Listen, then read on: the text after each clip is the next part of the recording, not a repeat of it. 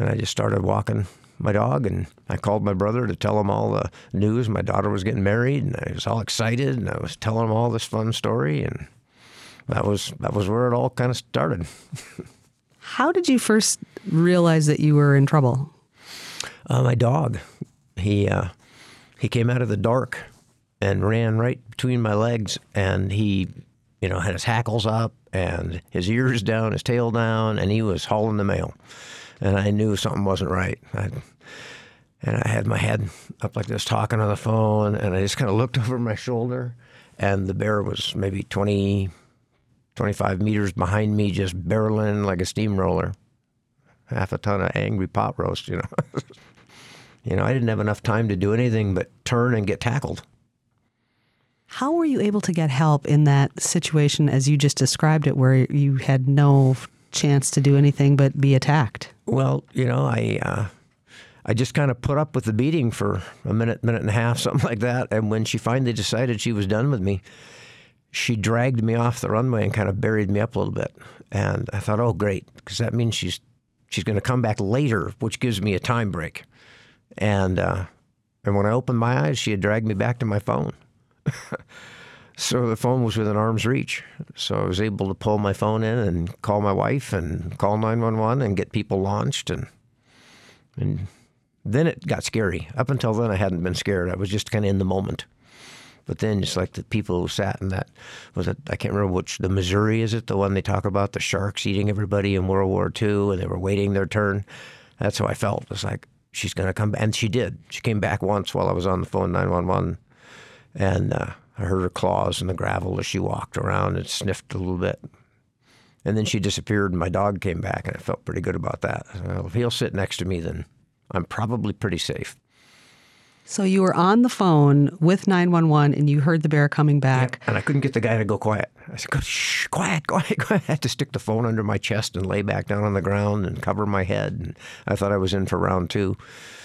But she just walked by and disappeared, and I didn't know which way. And when the police showed up, Officer Woodard, what a guy, he got out, and he said it was so dark, he couldn't see past the end of his barrel. And so he just stood astride me with a shotgun in his hand, back to the car, drove right over me, and we just waited until the ambulance showed up. I can't imagine being able to lay still like that. After you've been attacked once, you hear the bear coming back. What was in your mind, if you can recall it, that you were able to keep yourself still? Because that fight or flight response, as you know, is really strong. Oh, it is. It is. And I did the wrong thing because I fled. But I was pretty beaten down by that point, and I just didn't want a second run. And I figured that when I went quiet, I was yelling on the phone to my brother, and I think my voice antagonized the bear. The attack was much more vicious while I was screaming into the phone. But once the phone dropped and I was just myself, I covered up and went quiet, and she kind of let it go.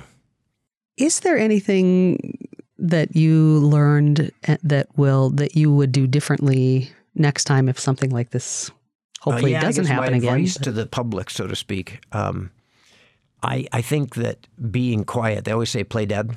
Well, I think that includes don't vocalize. As much as you can, don't vocalize, because I think that just incites the bear.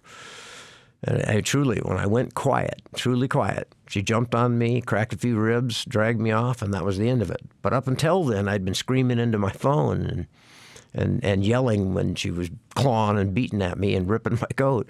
And I think that was inciting more violence.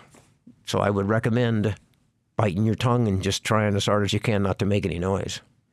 Easier said than done, I'm sure. But beyond the wonderful fact that you lived through the experience, there was also a bit of a humorous event that happened with the bear stepping on your back and acting sort of as a chiropractor. Oh, yeah. I had been teaching some wrestling moves in practice, I don't know, a week or so earlier, and popped a rib out. And my chiropractor, to jump off the ceiling, couldn't get that thing to move. And I was just living in pain.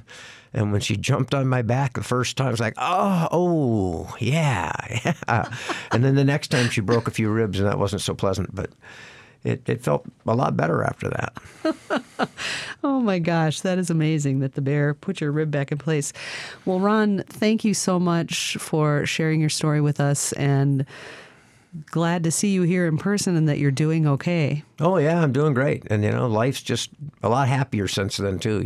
When you think you're not going to have any more of it, you tend to appreciate it more when you get it back. I'm sure of that. Well, thank you so much. You're welcome. Thank you very much.